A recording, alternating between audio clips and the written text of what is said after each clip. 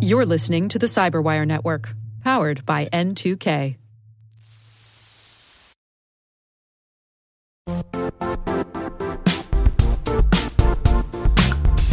The IT world used to be simpler.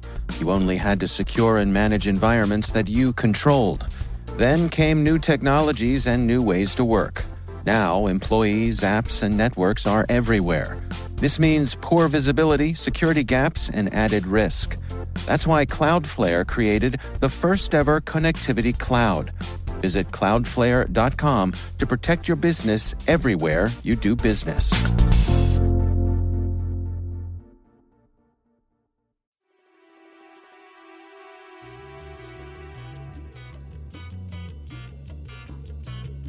Hello, and welcome to an author debriefing from the International Spy Museum. I'm Mark Stout, the museum's historian. Here at the museum, we get the most interesting authors, including journalists, scholars, former spies, and intelligence officers, coming in to speak with our visitors and answer questions about their latest works dealing with espionage, intelligence, and other national security issues. Please join me in listening to another of our selected hour-long author debriefings. Good middle of the day. Welcome to the International Spy Museum. I'm Amanda Olkey, Director of Adult Education. Delighted to have you here today. We have a wonderful speaker. Dr. Thomas Rid is visiting us from London, so it's a real privilege to have him here. And I was telling him that our museum has been very committed to cyber espionage, cybersecurity issues for some time, and our founder, Milton Waltz, had us working on and put into place a very interesting gallery in our exhibition, Weapons of Mass Disruption, talking about infrastructure attacks. I mean, it was very prescient, and a number of government officials from the city have visited. It really was kind of ahead of its time, very important people speaking. James Woolsey, former DCI. Really good show, and I hope you'll have a chance to see it. But when I sent around the materials to prepare for this fall schedule, Milt said to me, everything looks great, but you know, there's one program you have, and the title is Cyber War Will Not Take Place. I'd really like to change that title.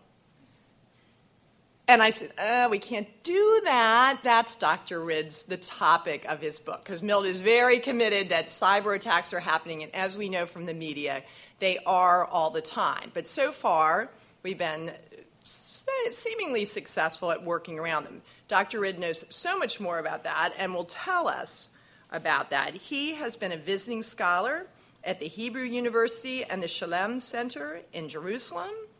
He's worked at the School for Advanced International Studies at Johns Hopkins University, the RAND Corporation here in D.C., and I'm not going to say it in French, but the French International Relations Institute in Paris. And as he says, although he's very schooled in cyber war issues, as you'll know from his talk and his new book, he's not a one-trick pony.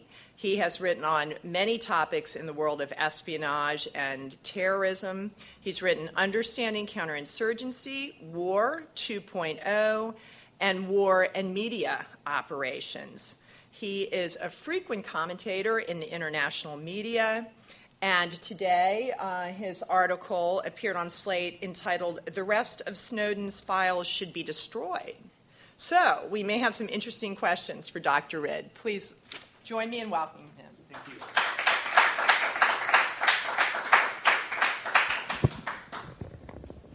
So, I hope this works. I'd like to walk around and come a little closer since we are only a few people today.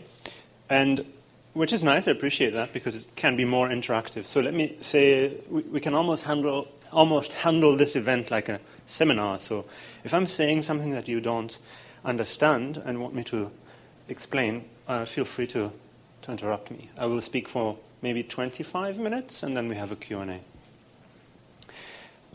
So cyber war will not take place, I think certainly is a controversial title. And also the pink background adds to it, I suppose. Why am I coming forward with such a bold statement? So first of all, I'd like to say that I'm actually not talking about the future in the book. The title is a pun on a theater play, and the entire spirit of the book is very much fact-driven. The analysis is looking at the history and at the empirical record of computer attacks that we've seen to date, very close to the primary original sources. And the book is looking at the technology and the technological possibilities of attacks. There is enough speculation in this debate already. It's important to be very close to the sources, close to the facts on the ground. So that's the general approach that I'm taking. So why the skepticism in the title? When I started to work in the Department of War Studies in London 2 years ago, my head of department, my boss, used to introduce me to other colleagues and to contacts by saying, "Oh, this is Thomas Rid. He's our cyber war expert." And I always cringed when he said that. I mean, first of all, let's remember we've never seen a single human being being hurt or injured or killed as a result of a computer attack. And if you have a guy sitting next to you in the office writing books about the Battle of the Somme in the First World War, and then you're just a little careful when you use the expression war. So the purpose of this entire book is to realize, okay, when a lot of people, when they talk about cyber war, they're using a metaphor, like the war on drugs, the war on cancer. They're using a metaphor. Lots of cyber attacks are happening. Obviously, they are happening, and that's a serious problem. Just like drugs and cancer are very serious problems. And of course, the possibility of a computer attack that has serious military consequences is also, it's in the realm of the thinkable. It's not impossible. In other words, the purpose of this book is to peel away the metaphor from the real thing. When does it actually make sense to talk about cyber war as in real war? And when does it make sense to talk about cyber weaponry, for instance, weaponized computer code, as opposed to just listening devices? So the microphone, for instance, that I'm using right now, would you call that a weapon? Very few people would be ready to call that a weapon, I think. But software that uses the microphone that you have in your telephone or in your computer, in your pocket right now, many people call that software a weapon. But it's doing, de facto, it's doing exactly the same thing as this microphone. It's recording information and sending it to somebody else. That alone isn't weaponizing code yet. So what is? And I'd like to start with a big question.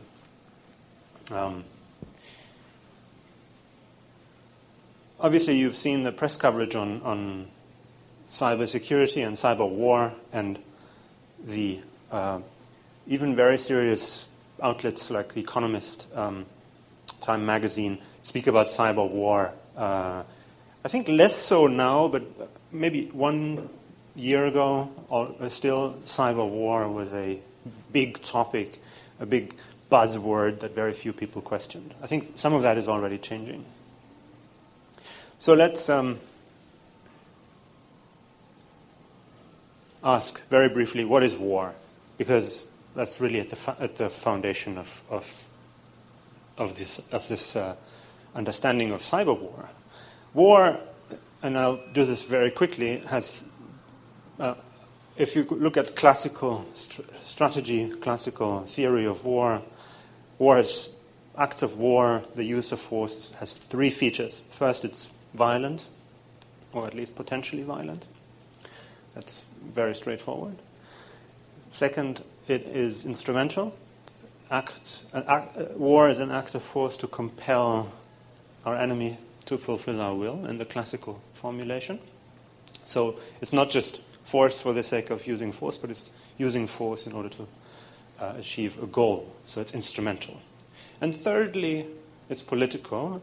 Political in the sense that somebody has to say, almost always, I did this to you, and to achieve a specific objective. Somebody takes credit for the use of military force, of political violence. Now, there are exceptions to this. The chemical attacks in Syria are an interesting illustration here, because nobody's stepping forward and taking credit for them. But historically speaking, that is a huge exception. I challenge you to just come up with another example where somebody's not taking credit for using force. Of course, there are examples like drone strikes, but again, in the larger history, this is a rare instance. And it does happen in the context of cyber attacks quite often. I'll talk about that in a moment. The notion of violence is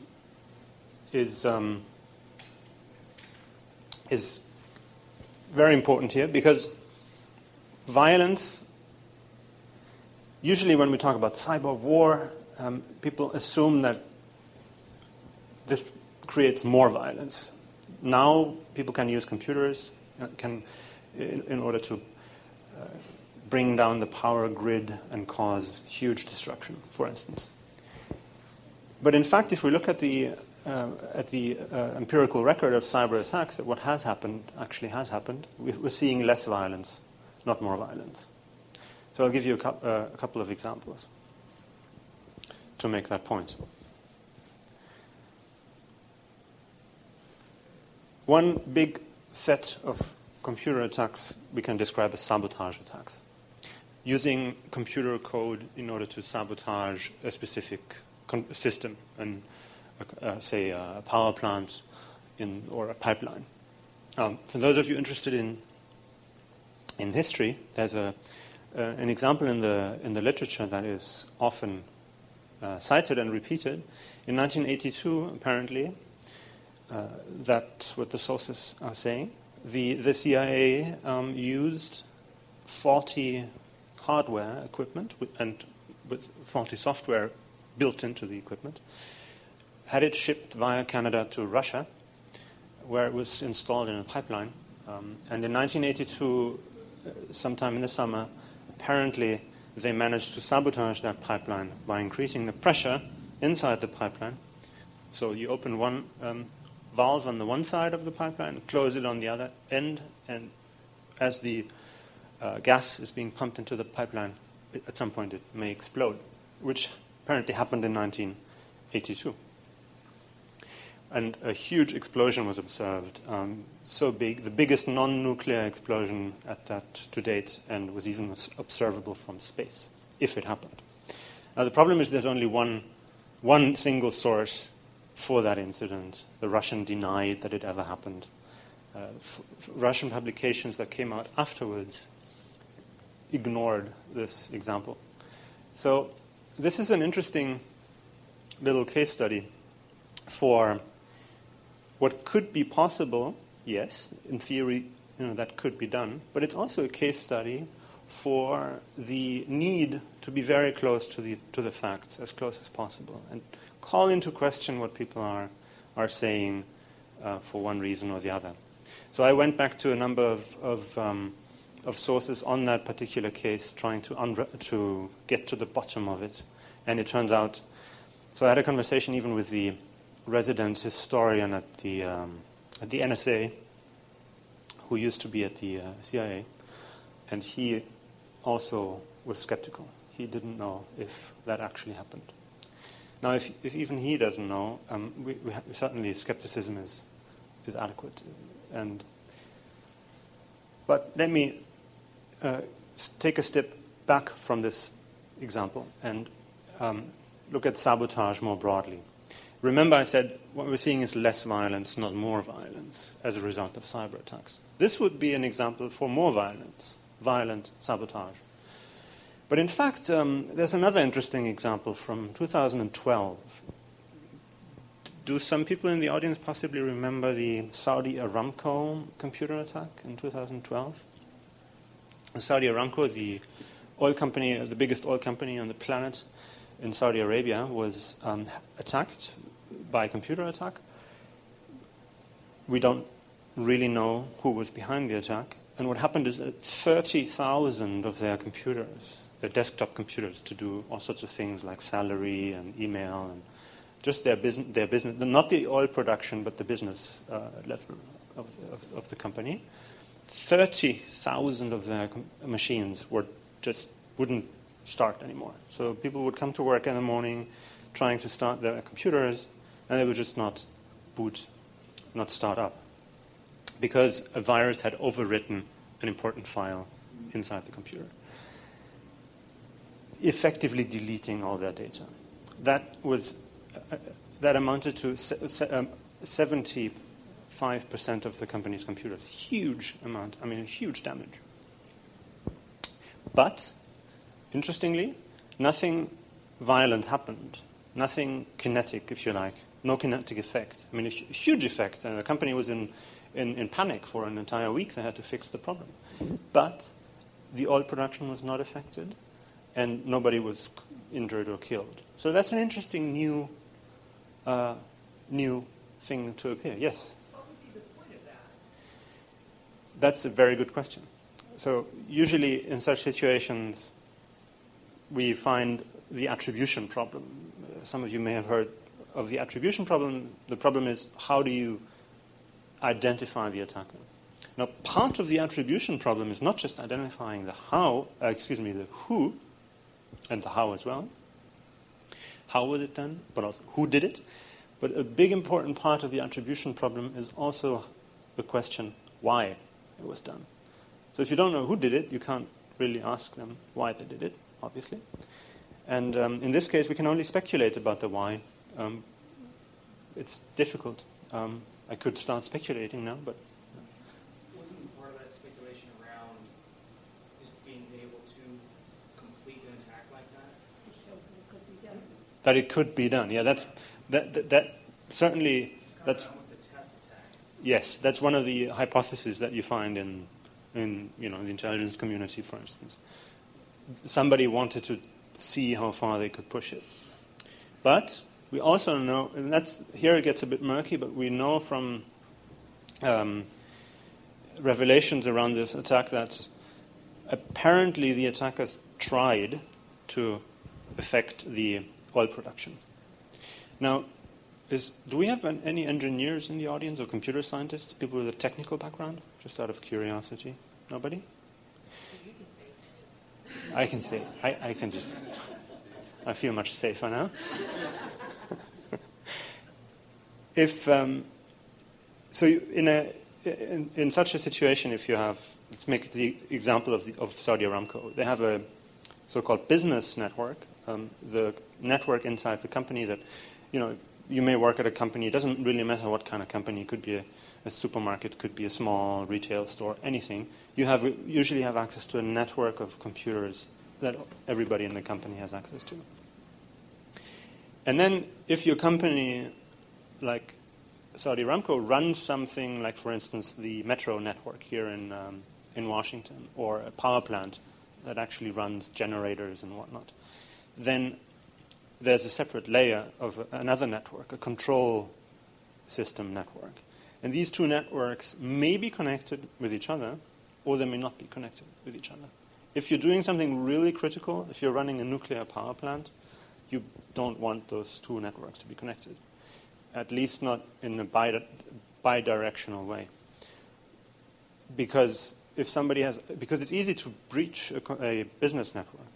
You can send emails out, so chances are somebody can somehow get in. But you don't want to be able to jump from a business network down to the control network and then mess with the important stuff that can burn and explode and whatnot. So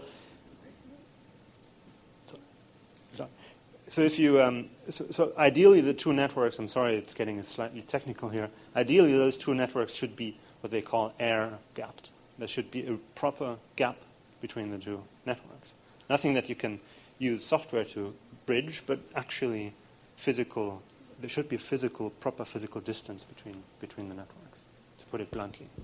Anyway, to get back to the point you made, yes, the attack tested the waters, the Saudi Aramco attack.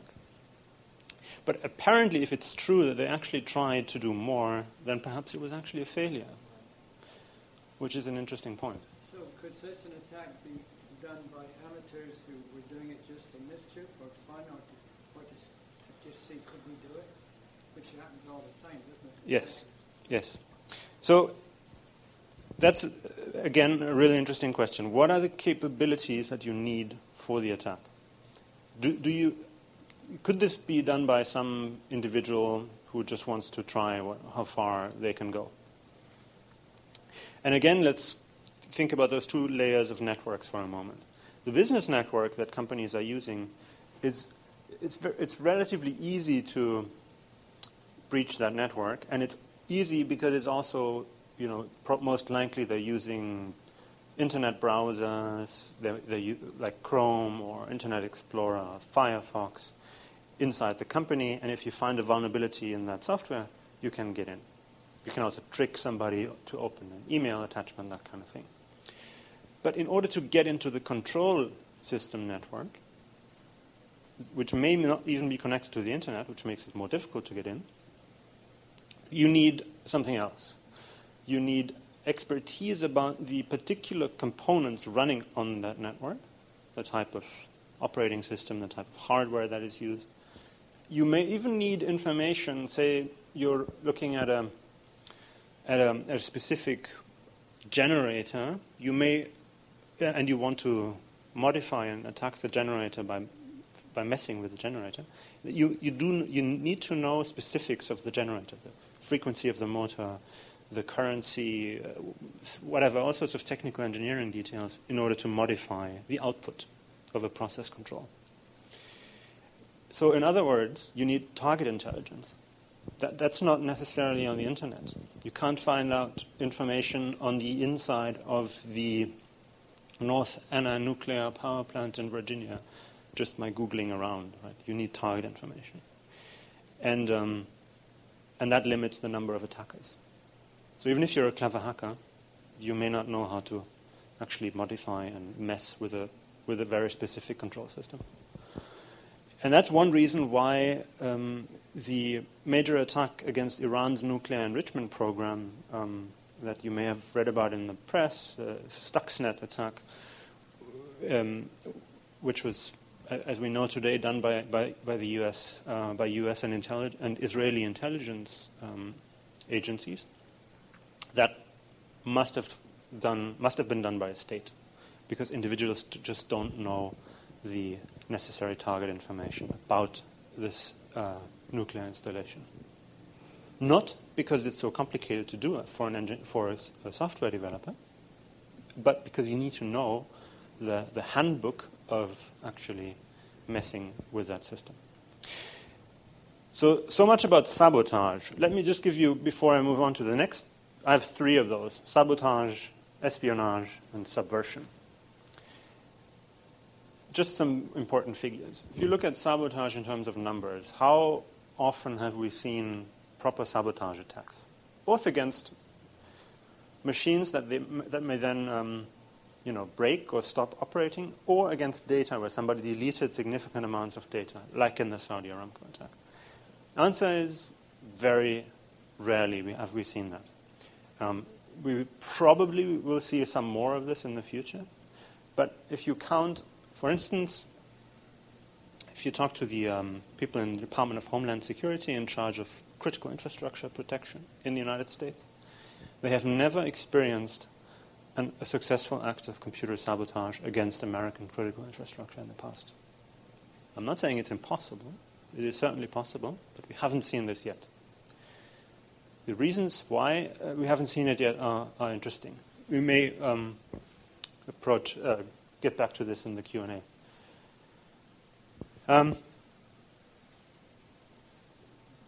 What does that mean in practice, very briefly? What you see here on that slide is an air defense radar. Some people right now are thinking about Syria a lot. What does cyber mean in Syria?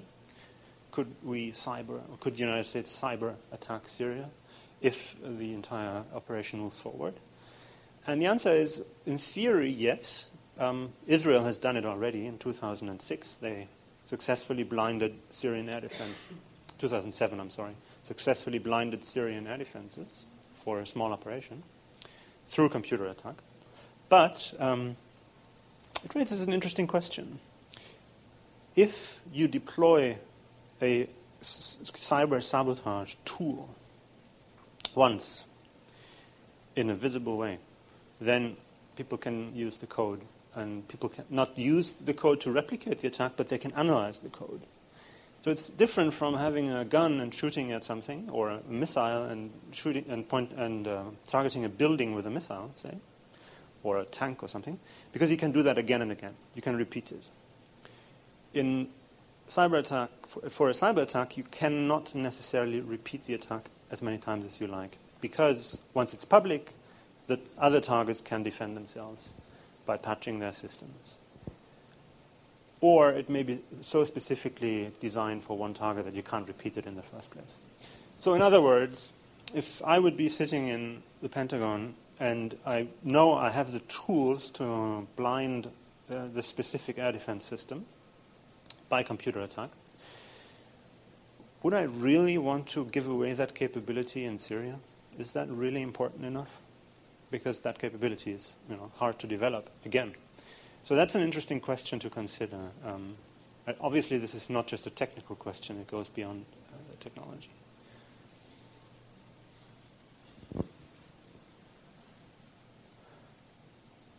Saudi Aramco. Just briefly, espionage. So I mentioned that I need to be conscious of time, yeah.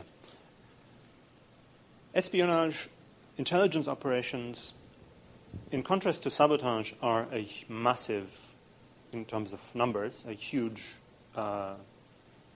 problem or opportunity, depending on your point of view. This happens a lot, and it happens in many countries.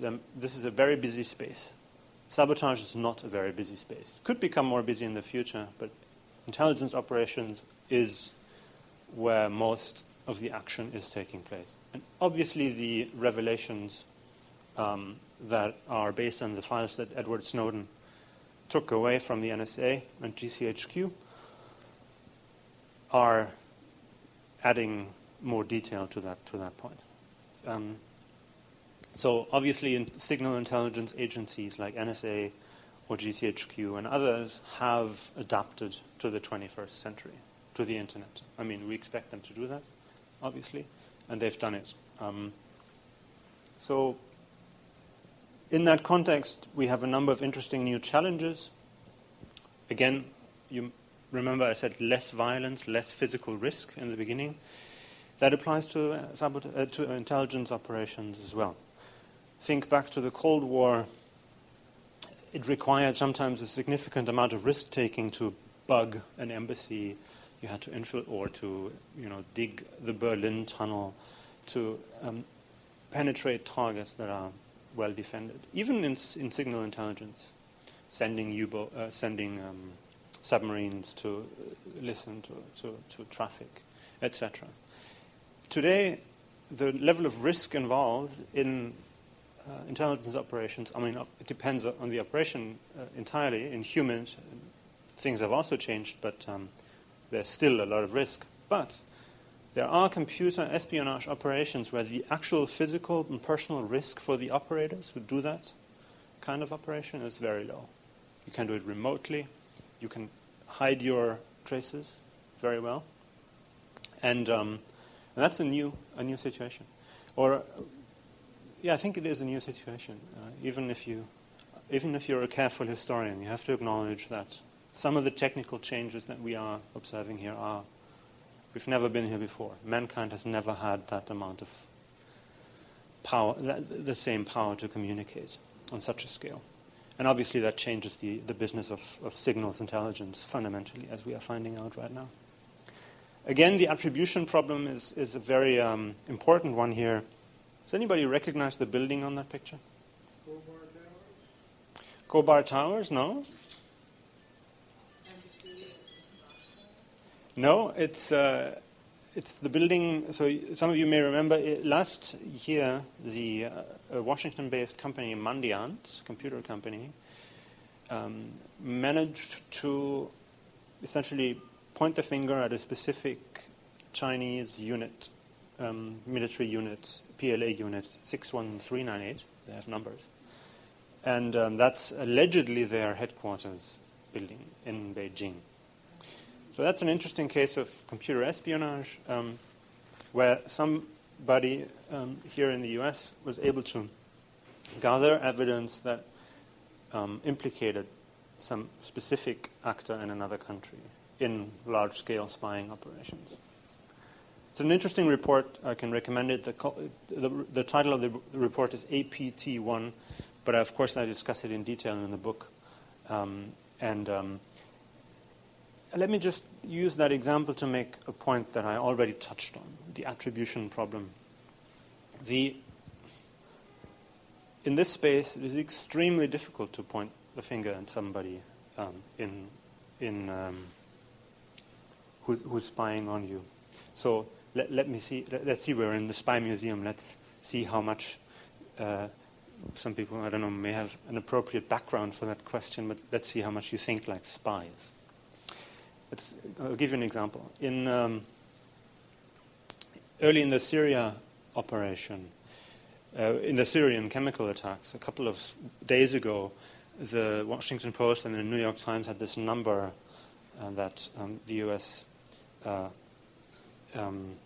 Government has provided, about, I think, 1,437, I'm not sure the number is correct, but a very specific number, 1,437 fatalities as a result of the chemical attacks. Now, what do you think? Is that a signals intelligence source or a human intelligence source? Is that distinction clear? So, yeah. Any ideas? The guy from Twitter. Twitter, okay, that would be signals intelligence. Or social media. No, but more seriously, anybody has a clue what the number can tell us here? Such a precise number that it was probably a signal. Why do you say that? Because humans would tend to round it off to different things. So he's saying humans would tend to round it off to something else. That's why it's a signals intelligence. That would be my first observation. Okay. Well, it's an interesting one, and I think it's probably exactly wrong. I'm sorry. Because here's why. If let's assume a Syrian general in charge of the chemical weapons unit would call Assad or somebody else in the military in Syria and say, we have X number of casualties, 1,437 casualties. Doesn't matter whether the number is correct or not. He uses that number on the phone or in an email or something like that. And somebody intercepts that email.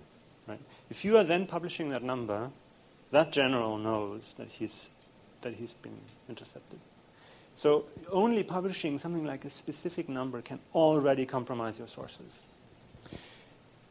That's the key problem that you have in this space as well. So what Mandiant did was highly controversial in that report, because by publishing the information about how they found this unit in China, they are possibly compromising their methods and their intelligence techniques in an important way.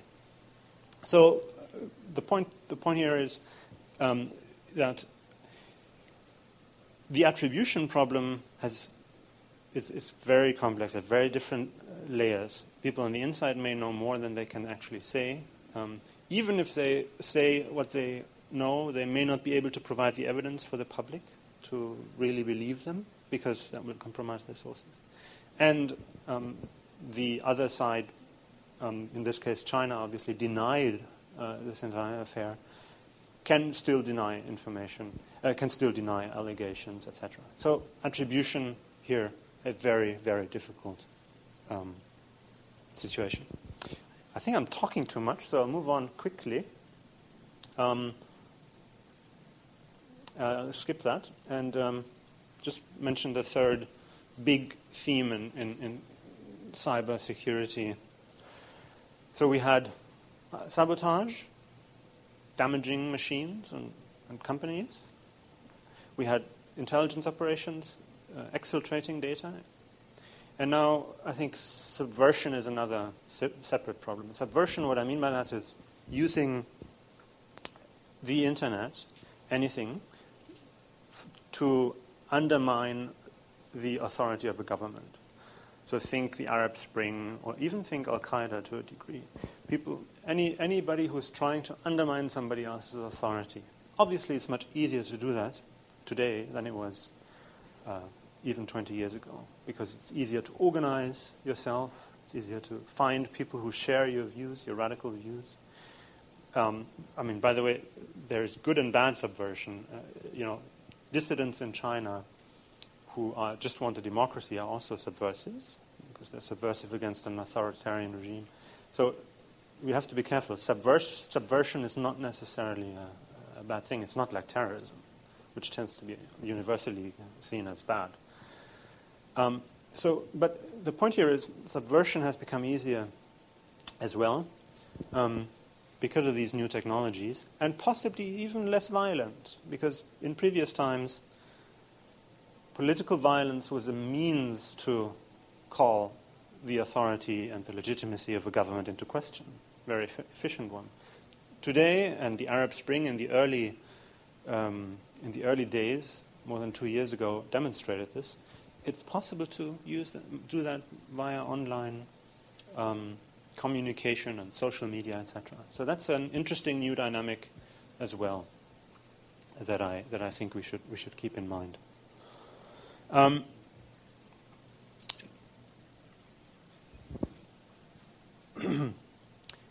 Very briefly, I'd like to make a final last argument that I think you may find interesting. Often when we speak about cyber war, the assumption is that there are capabilities, that we have offensive capabilities as well as defensive capabilities. So for instance, the NSA has offensive, obviously, capabilities, but also they're doing defensive work.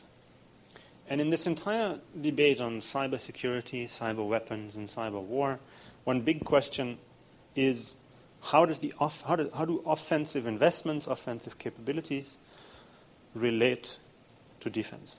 But is a good offense the best defense in cyberspace? That's basically the question. Is a good offense the best defense in cyberspace? And the answer is different from other arenas. So if you think of conventional weapons or military units, you can use them for offensive purposes, but also for defensive purposes. You can shift them around basically from the defense to the offense, almost like in sports. Not so here. Once you developed a very specific offensive tool, like for instance the Iranian worm that I mentioned, the Stuxnet worm, was very shrewd, very clever piece of malware, highly intelligence-intensive.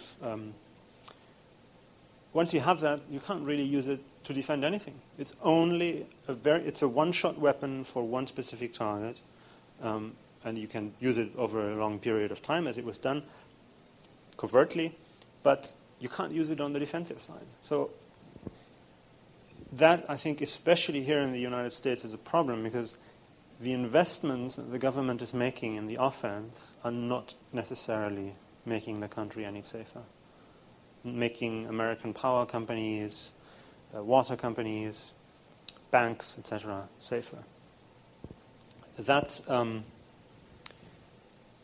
has a couple of reasons. I'll just give you one. If you're a young and talented computer software developer today, you probably don't want to work here on the East Coast anyway, and probably you're working for Facebook or Google or another startup in California already. Those who actually consider working for the government or the intelligence community, because they don't pay that well and they're kind of boring to work there in this environment, very stiff, I'm told. They are probably inclined to work for the cool guys up in Fort Meade and not for the boring guys at the Department of Homeland Security. In other words, they're probably inclined to work on the offense, not on the defense, because the offense is just sexier than the defense. That's one problem that relates to offense-defense here. There are others. I don't want to talk too much, so perhaps we can open this up for a bit of a Q&A to make it more lively. Yes? Yeah, I just had one question. Okay, thank you. If you like, you can also introduce yourself. Thank you. And that is, perhaps we don't know the full capabilities and destructiveness of cyber warfare because certainly state agencies which might have the resources to launch a formidable attack. Yeah. I mean, the United States is at peace with the countries that seem to be capable of doing the most damage. Yeah. And so they may be probing us, but there'd be nothing, I mean, if they did an all-out thing, it could be traced back to them and then be perhaps cause for a real war. So yes. Do we really know what other countries are capable of? Yes. You're making a very important point. And yes, you're right. We don't well, maybe some people know, but we in the public don't know what other countries precisely are capable of. Now, the problem basically that you're referring to, there are two problems. One is those with the capabilities to do serious harm right now don't have the will to do serious harm. Those with the will to do serious harm don't have the capabilities to do so yet.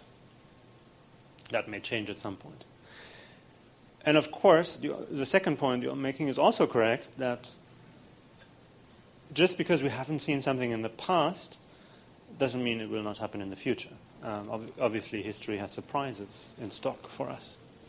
So yes, that surprise could happen in the context of cyber attacks. But still, I think even in that context, we have to look at the technological possibilities. If you ask people who study this, engineers, control system experts, if you ask them, could you imagine a cyber attack that could be as painful and costly and devastating, say, as an airstrike, as an air, something?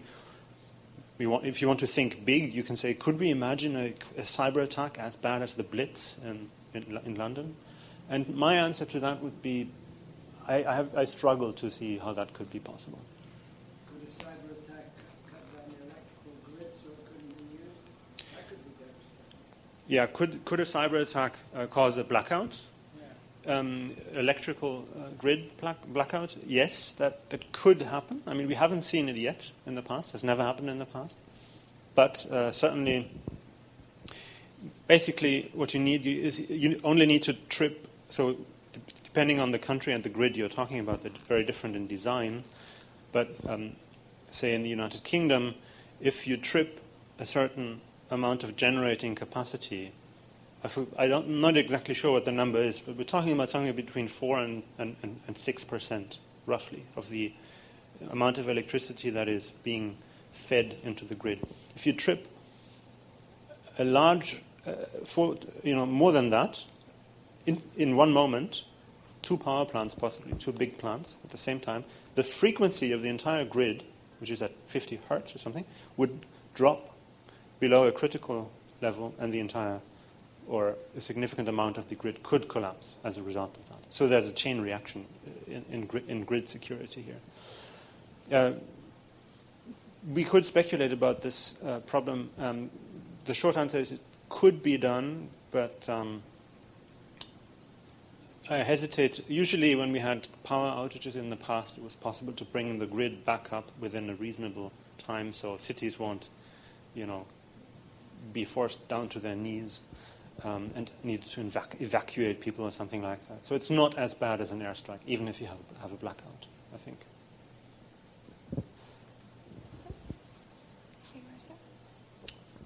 Yes, there are various groups of actors, if you will, in cyberspace.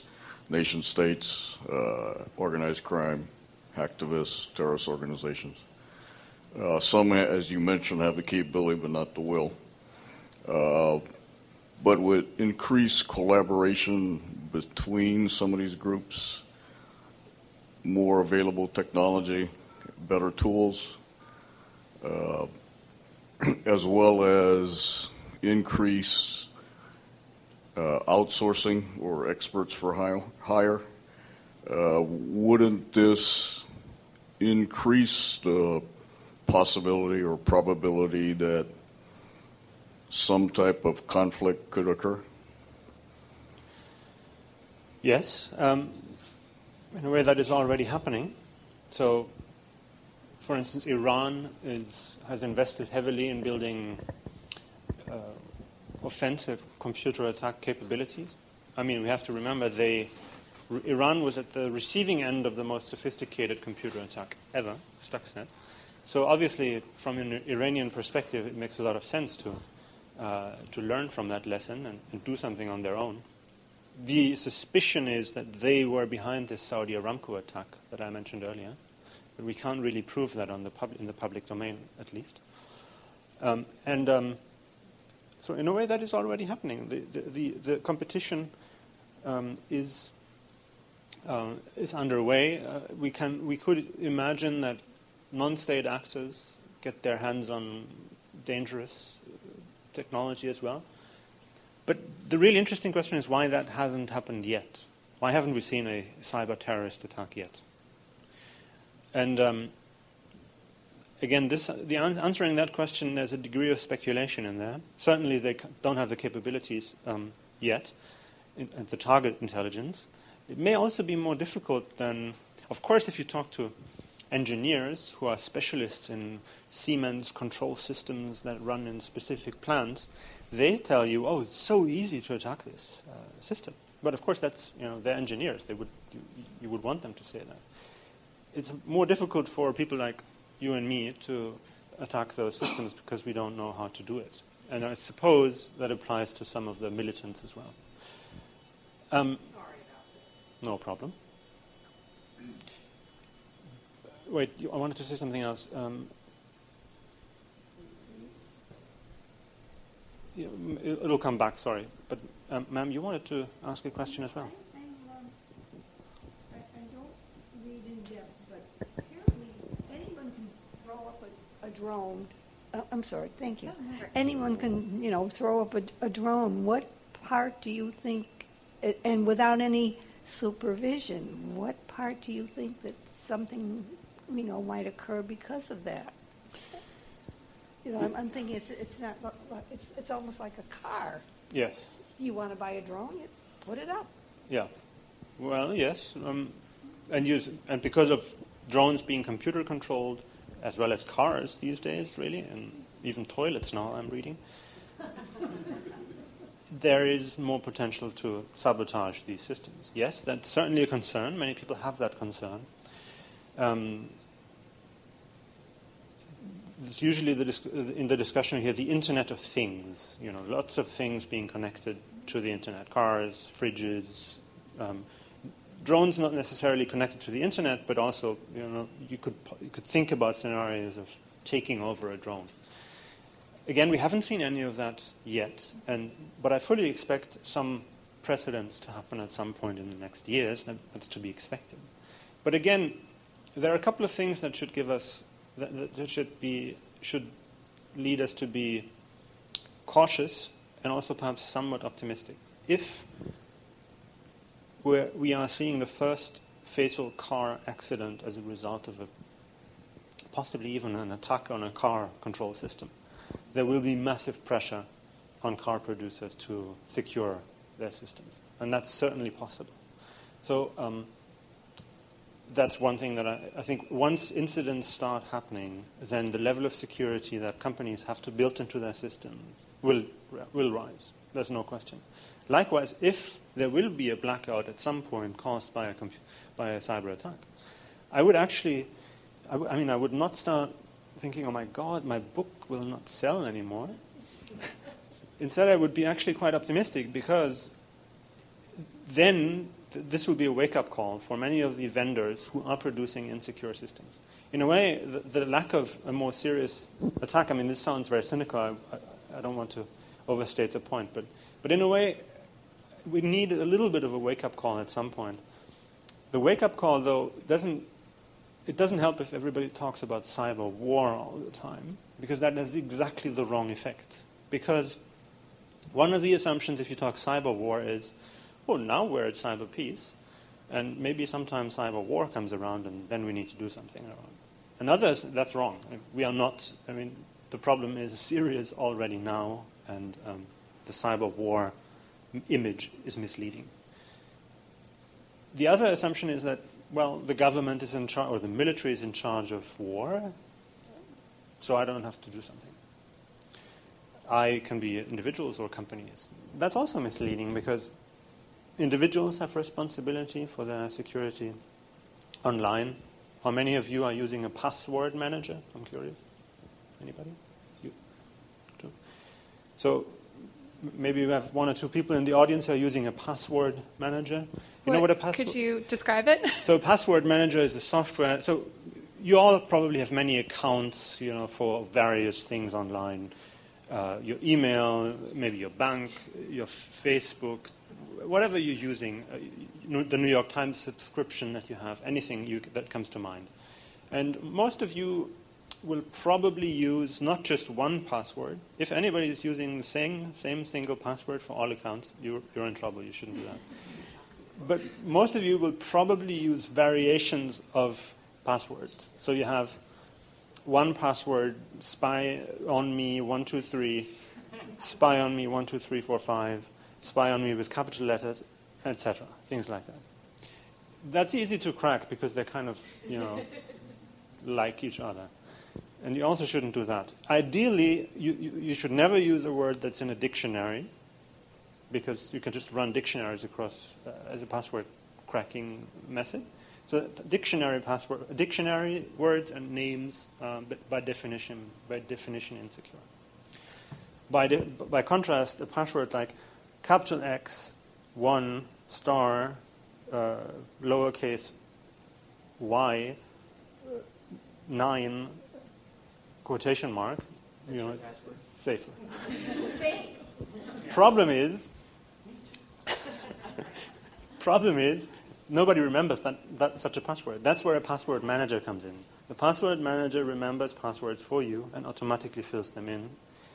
And the password manager remembers different passwords at the same time, obviously. So there's no risk of somebody reusing the password across all of your accounts. Things like that. The government is not in charge of doing that. That's you. And companies, but that's cyber war, if you like, right? The same applies to companies. They are responsible for their own security measures, not the government. So cyber war also is misleading in that respect. Do we know what the objective of the Stuxnet attack was? And if we do, was it achieved?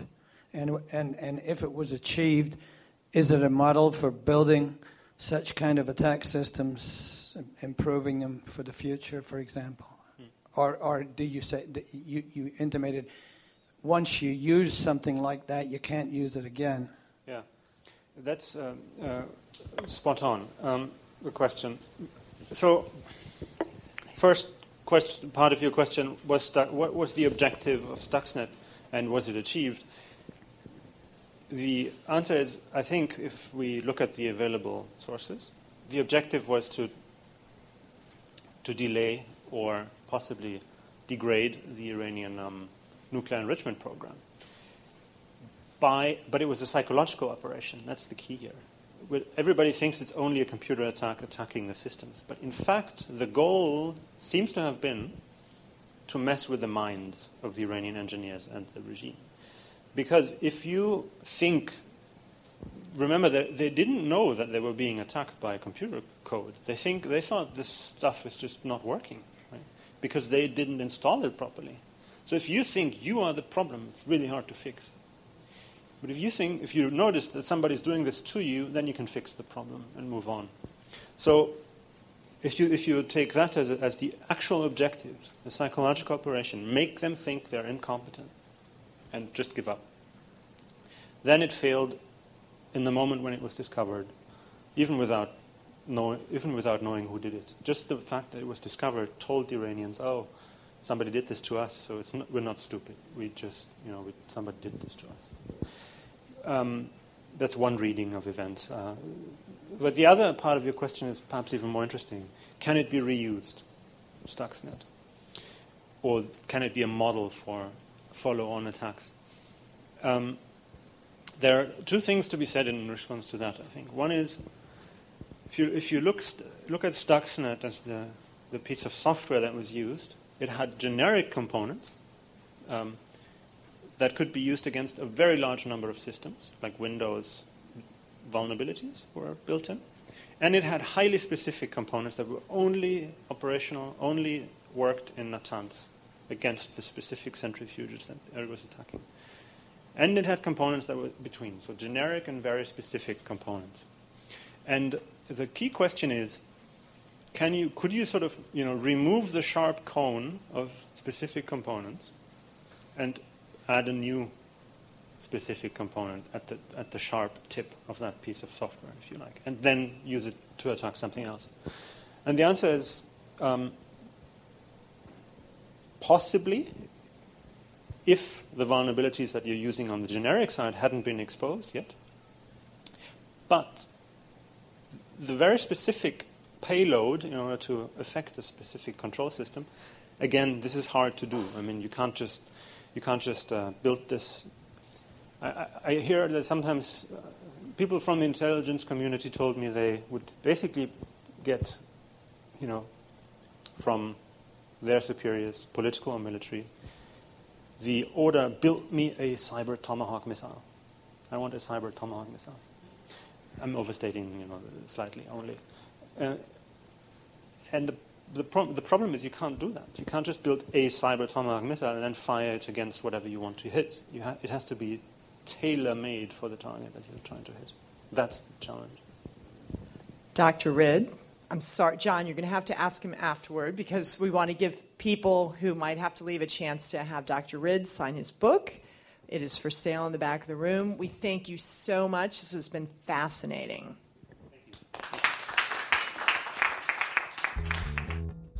I hope you enjoyed this author debriefing. We'd like to know if you have any questions or comments about it. You can get in touch with us through email at spycast@spymuseum.org.